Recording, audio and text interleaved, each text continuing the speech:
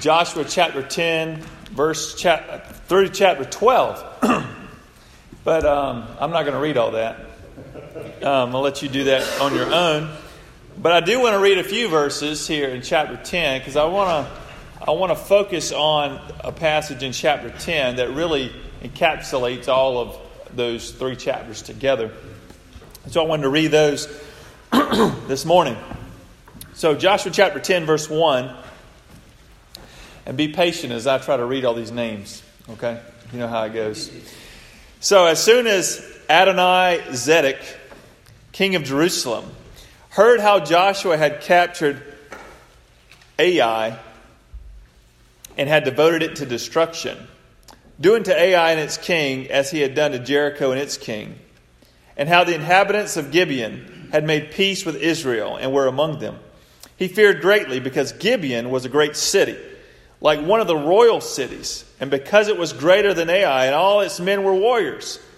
So Adoni-Zedek, king of Jerusalem, sent to Hoham, king of Hebron, to Piram, king of Jarmuth, to Japhia, king of Lachish, and to Debir, king of Eglon, saying, "Come up to me and help me, and let us strike Gibeon.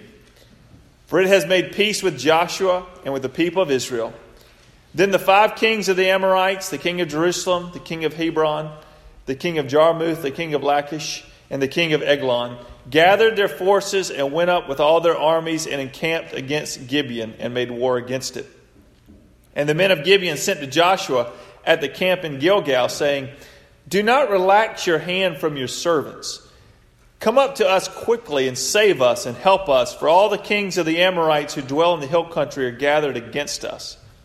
So Joshua went up from Gilgal, he and all the people of war with him, and all the mighty men of valor. And the Lord said to Joshua, "Do not fear them, for I have given them into your hands. Not a man of them shall stand before you." So Joshua came upon them suddenly, having marched up all night from Gilgal. And the Lord threw them into a panic before Israel, who struck them with a great blow at Gibeon, and chased them by the way of the ascent of Beth-horon, and struck them as far as Azekah and Makkedah. And they fled before Israel while they were going down the ascent of Beth-horon. The Lord threw down large stones from heaven on them as far as Azekah, and they died. There were more who died because of the hailstones than the sons of Israel killed with the sword. At that time Joshua spoke to the Lord in the day when the Lord gave the Amorites over the sons of Israel, and he said in the sight of Israel, "Sun, stand still at Gibeon, and moon in the valley of Ajalon." And the sun stood still, and the moon stopped until the nation took vengeance on their enemies. Is this not written in the book of Jasher? The sun stopped in the midst of heaven, and did not hurry to set for about a whole day. There has been no day like it before or since, when the Lord heeded the voice of a man. For the Lord fought for Israel. So Joshua returned, and all Israel with him, to camp at Gilgal. May God bless the reading of His Word. You know, we've been studying the book of Joshua for several weeks, and as we've been walking through this book, we've been given a front row seat to see how Joshua and the people of God were going to respond to the promise of God. We've seen God appoint Joshua as the leader of God's people. We've seen them cross the Jordan. We've seen them conquer Jericho and Ai. And let me just say this, okay? When you're pronouncing the word A and I mean, I was looking it up because, sometimes you're like, how do you pronounce these words? And so, there's several different pronunciations. Ai, I don't even think is one of them, but it just sounds good. So you know what I'm talking about. They conquered those 2 cities. And in the next few chapters, we're going to look at, Joshua 10, 11, 12. You see Joshua and the Israelites conquering several kings and cities as they take the land that God had promised to give them. Now, I'm not going to discuss every single battle and every single king. One of the main reasons is because I don't want to pronounce all their names. But then, I think just by looking at chapter 10, we'll see a pattern that basically encapsulates how they approached all these battles and what the result was. So we're going to look at the battle that's recorded in chapter 10 that I just read for you. And I think as we look at this battle, I believe that we see a principle that was true of Joshua and the people of God then that also carries over to us today. That is true of us in our relationship with God as well. And the principle is the principle of give and take. Give and take. And this may surprise you, but there are basically two parts to that principle. The giving and the taking. So first, you guessed it, you have the giving. Okay? The giving. Now God gives a promise, and that's what we're talking about when we talk about the principle of give and take. God gives a promise. And the promise is the most important part of the principle, right? It is what really sets the rest of it in motion. Because without the giving, there can be no taking. And so for Joshua and the people of Israel, God promised to give them the land of Canaan. If you look back in Joshua chapter 1, this is what really got me thinking about this principle. Joshua chapter 1, in the latter part of verse 2 and 3, we read this. Now therefore arise, go over this Jordan. So God's talking to Joshua. You and all this people into the land that I'm giving to them. Okay? To the people of Israel. Now listen to this in verse 3. Every place that the sole of your foot will tread upon, I have given to you. Just as I promised to Moses. So notice that God says, I have already given this to you. I've promised this to you. Even before they even entered the land, before Joshua stepped foot in the land or raised the sword, God said, I've given this to you. And we know that only God can make that type of promise, only give us that type of guarantee, because it's a promise that's made by someone who has both the will and the power to bring it about. And so God can make that type of promise. You know, the old Puritan, Thomas Watson, once said, the promises of God are like flotation devices, keeping us from sinking when we come to the waters of affliction. You know, it's the promises of God that hold us up in life. We cling to the promises. There's that hymn, standing on the promises of God. If Celia's in here, she's in children's church, but many of y'all know Dr. Randy Cooper in town. He was my Sunday school teacher. And we'd always start off the Sunday school class with a hymn, and that was one of the ones we'd sing all the time, standing on the promises of God.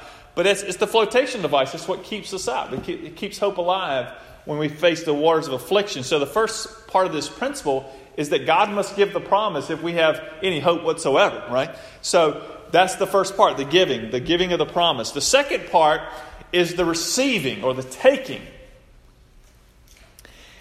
And there is one way that we can take or enter into that which God has promised to give us, and that is by faith. Hebrews 11:6 says that without faith, it is impossible to please Him, for whoever would draw near to God must believe that He exists and that He rewards those who seek Him. So if I just visualize faith as kind of the open hands of the heart to receive what God has promised. It's an action of the soul. And there are some promises of God that simply require that type of action. The action of the soul. Faith. And the most important of which is how one becomes a Christian. How one becomes part of the people of God. God's Word says that whoever calls on the name of the Lord will be saved. God's Word says that if we confess with our mouth that Jesus is Lord and believe in our hearts that God raised Him from the dead, we will be saved. Jesus said, whoever believes in Him will not perish but have eternal life. And so we see that this fundamental promise of God that changes our standing with God and alters our whole reality is one that is simply received by faith. It's receiving this offer, this promise of God. And the way we do that is by faith. And maybe you've already taken that step, and I know many of you have. If you have not taken that step of faith, there's a next step card in the pew in front of you that walks you through how to take your next step, whether it's placing your faith in Christ for the first time or following the Lord in baptism or joining our church family. But specifically, we want to embrace and experience and take hold of God's promise to us. And the way we do that is by faith. Now let's return to Joshua. Because the promise that God gave Joshua is a little bit different than the promise of salvation, for example. Because Joshua was already among the people of God, named among the people of God. He already had saving faith, if you will. And so the promise that God is extending Joshua is a promise geared toward believers. It's a promise geared toward the people of God. And so the promise that God extends to Joshua in Joshua chapter 1 and to the people is one that not only requires action of the soul, but also action of the body. In other words, in order to take what God was giving, Joshua had to allow his faith to cause him to act in a certain way. So God promised Joshua and the people of Israel the land of Canaan. That's this promise. I'm going to give you this land. I've given you this land. So, he even goes so far to tell Joshua, like I said, that I've already given you this land before you even raise your sword. I've given it to you. But when God gave him that promise, it was already inhabited by thousands of people. Right? He says, I've given you this land. And then Joshua's looking at the land, and he's obviously observing, well, guess what? There are thousands of people living in this land. So, you've given it to me, yet I don't possess it yet. So the question is, how was Joshua going to enter into what God was promising him? How was he going to enter into what God was promising him? Again, this is not a promise of salvation. Joshua was already saved. He's already part of the people of God. This was a real estate promise, right? God's telling Joshua and them, I'm going to give you this land in this life right now. And so the question is, how should Joshua take what God was giving? And you would say, well, Ronnie, he should do it by faith. And I would say, you're right. He must do it by faith. However, this type of faith requires action. If they're going to experience what God has promised to them, they must take faith-filled action. And this type of promise that God gives Joshua is that type that requires this faith-filled action. Not only action of the soul, but action of the body. So let's look back at the passage and let's see how Joshua responded to this promise of God to give him the land. Look at verse 6. It says, And the men of Gibeon sent to Joshua at the camp in Gilgal, saying, Do not relax your hand from your servants. Come up to us quickly and save us. Help us, for all the kings of the Amorites who dwell in the hill country are gathered against us. So Joshua went up from Gilgal, he and all the people of war with him, all the mighty men of valor. And the Lord said to Joshua, Do not fear them, for I have given them into your hands. There it is again. Not a man of them shall stand before you. So notice Joshua is hearing from God, and God tells him, Joshua, I've already given them to you. I've given them to your hands. As he's marching to him, he hasn't even fought the battle yet. And God says, I've already given them into your hands. So why did Joshua keep marching? I mean, they're his. Joshua could say, well, great, I've already got them. So no need to go down there and fight. Well, that's not what happened. Verse 9 says, So Joshua came upon them suddenly. He kept marching. He kept going, having marched up all night from Gilgal. Because God gives a promise to us. There are certain promises that God gives us. But the way we take it or receive it is through faith-filled action. Joshua believed God's promise, and he allowed God's promise to guide his action. You see that? It's the promise of God that drove his action. And he understood that faith is not meant to be dormant, but it's meant to be acted upon. And this was true for Joshua, and this is true for us as well. God is calling us to faith-filled action. So if you're going to enter into what God is giving you, then you must take it by faith. And now you may be saying, well, Ron, God promised Joshua a very specific piece of real estate. How does that, relate to us today? And you're right. God gave Joshua a very specific promise that you are to take this land of Canaan. And we want to be careful that we don't read into his promise that he gave Joshua and somehow try to translate it to us, okay? That's not our promise. That's the promise he gave to Joshua and the people of Israel at that time. And what I see in the New Testament is that most of the promises in the New Testament for me and you gravitate around two areas. The first area is the experience of the kingdom of God that we can expect to experience now. You know, these promises all gravitate around how we can experience the kingdom of God now. And the second area that God's promises gravitate around is how we will experience the kingdom of God in the future. And both of these promises deal with the presence of God, the power of God, and the provision of God for his people.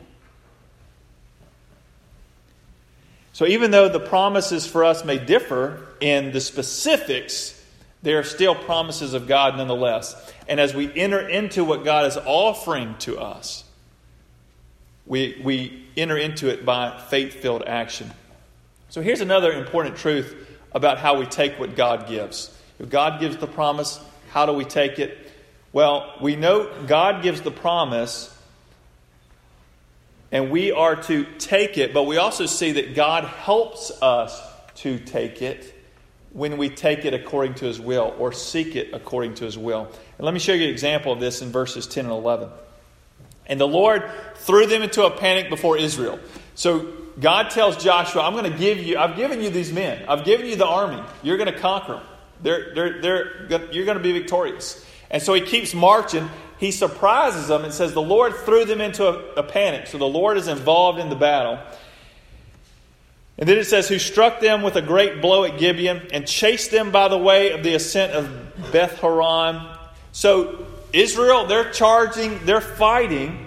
And then in verse 11 it says, and as they fled before Israel, while they were going down the ascent of Beth Horon, the Lord threw down large stones from heaven on them as far as Azekah, and they died. Now listen to this, last part. There were more who died because of the hailstones than the sons of Israel killed with the sword. Because remember, Joshua and them marched all night long. It was about an 8 to 10 hour march to surprise them. And so they surprised them.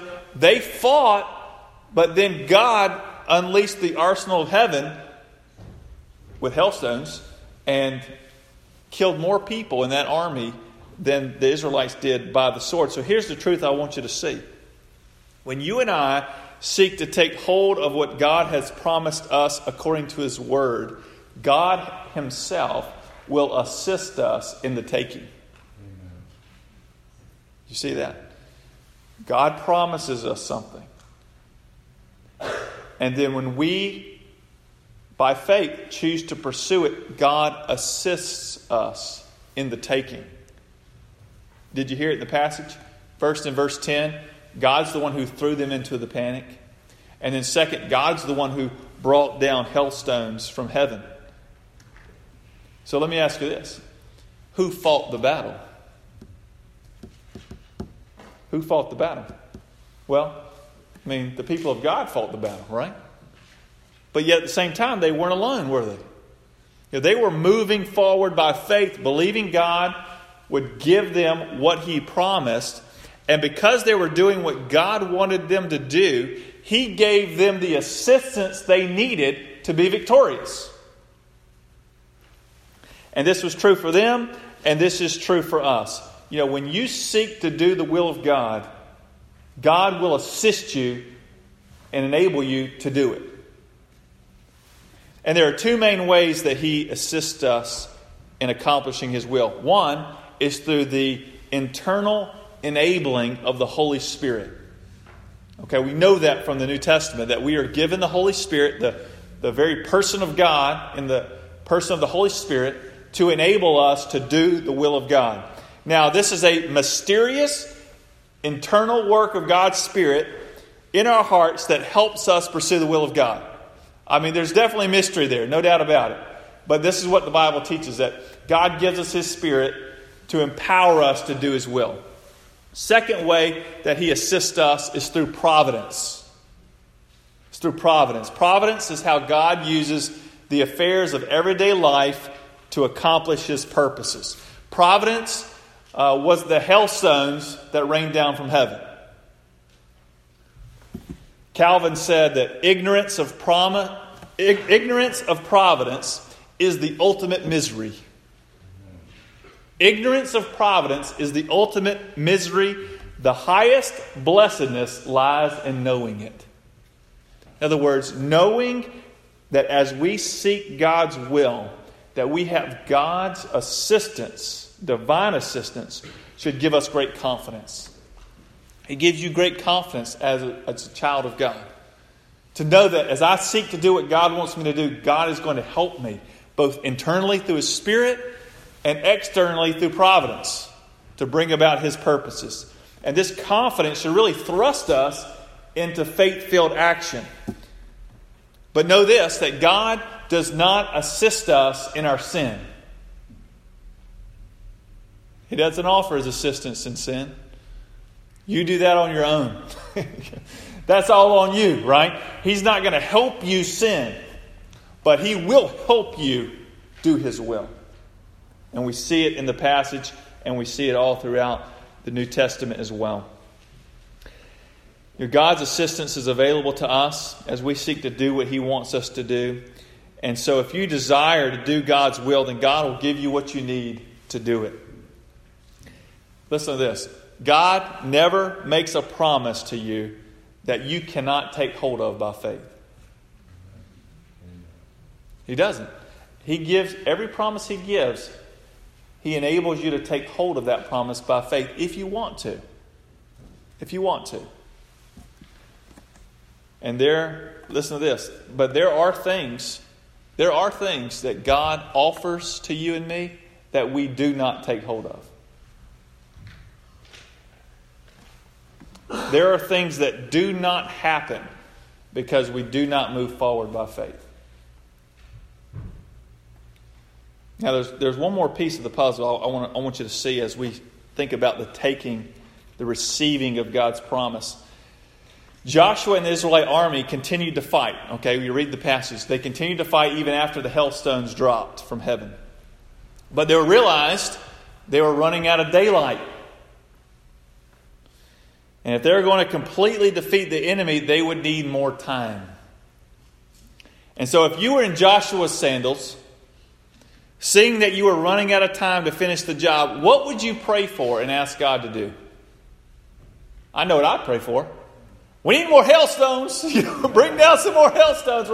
It's getting dark. We're running out of time. We need some more divine intervention. Bring down the hailstones because we can't get the job done. But notice Joshua's prayer in verse 12.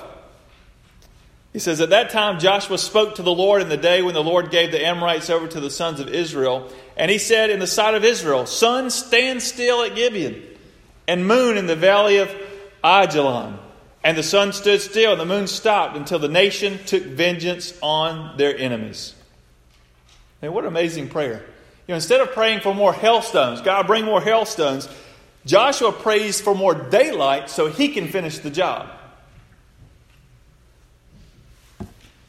Now, on a side note, like I said earlier, it's just interesting that we're talking about this passage as daylight savings time. I don't know about you, but I'd be fine if they would just leave the clock alone.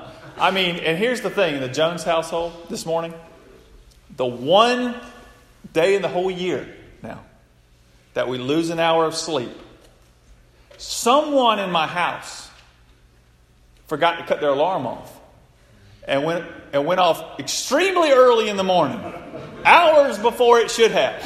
The one morning that we lose an hour of sleep, that person will remain nameless.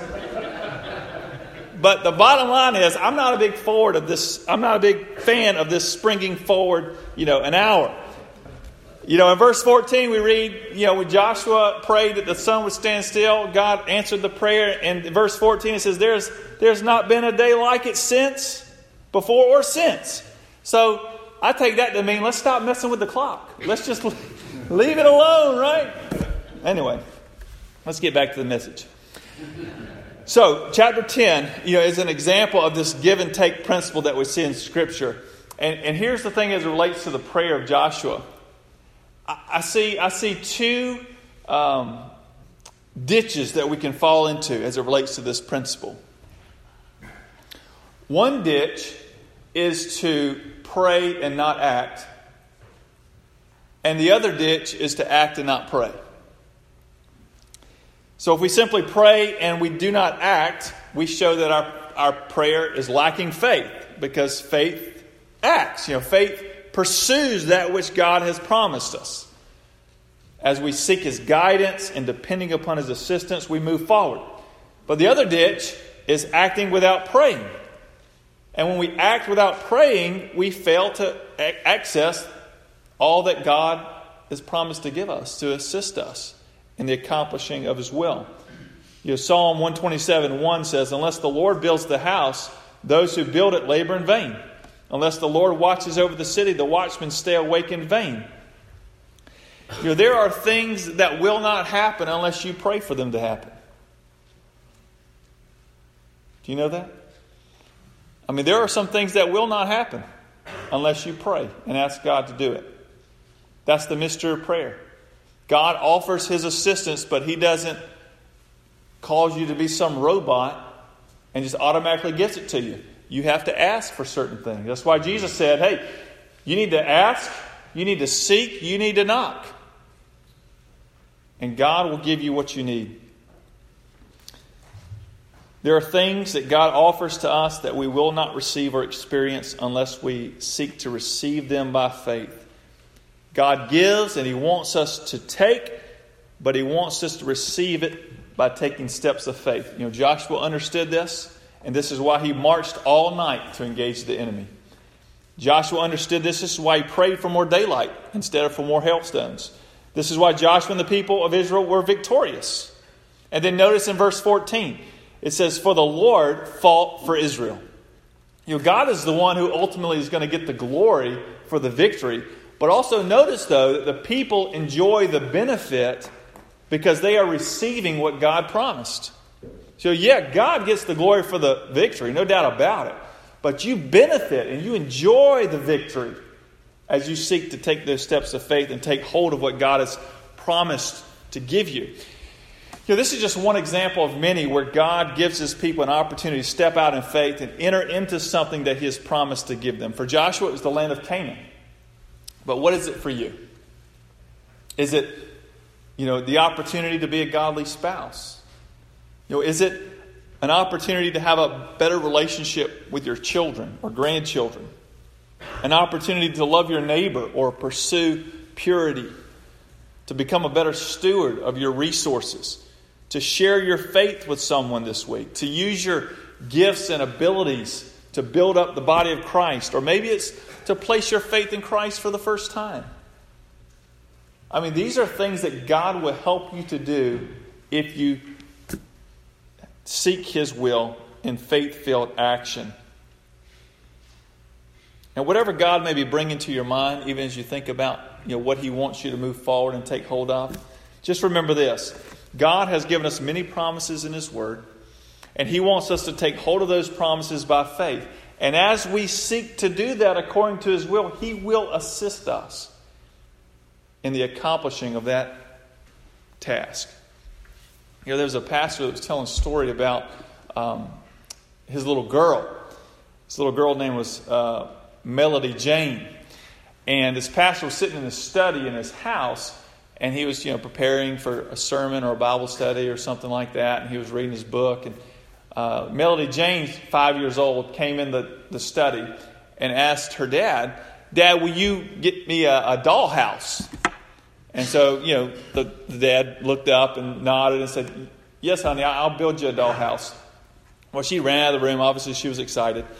And so he went back to studying his notes and reading his book and whatnot. And he looked out his window, which overlooked the yard, his front yard, and he noticed his little girl she was coming out of the house carrying all these things and putting them out in the yard in this little pile.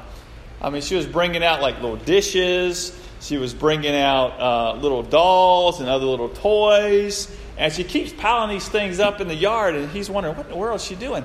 And so he calls in his wife and he says, honey, what is little Melody Jane doing? And his wife tells him, well, you promised to build her a dollhouse. And she believes you. And so she's getting ready. She's getting ready to receive it. Decorate it, put all the toys in it, And so it really kind of landed on him that, oh yeah, okay, I promised this dollhouse to her. She's ready to receive it. She's preparing to receive it. And so he says, he got up, he went to the, Home Depot or Lowe's or whatever it may be, grabbed the lumber and all the tools, came back, built her a dollhouse. And he says, why did I respond that way? He says, because I gave her my word. And she believed it and acted upon it. And he says, when I saw her faith, nothing could keep me from carrying out my word. And if this is how this little girl's father responded, how much more will our Heavenly Father keep His word and carry out His promises? But the question is, are we getting ready for it?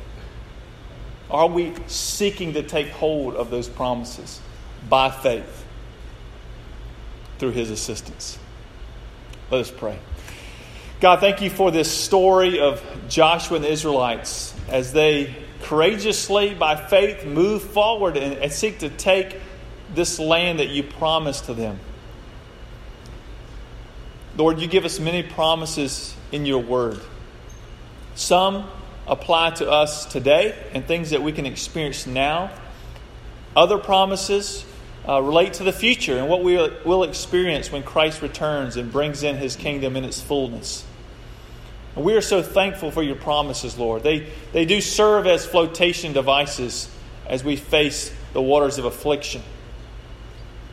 But God, I just pray that we as your people would be people of faith and faith-filled action. That we would seek to take hold of those things that you promised to give us and do in our lives by faith. That we would move forward and trust you to accomplish these things. And would you assist us as we seek to do your will and be the people you want us to be. And we pray this in Jesus' name. Amen.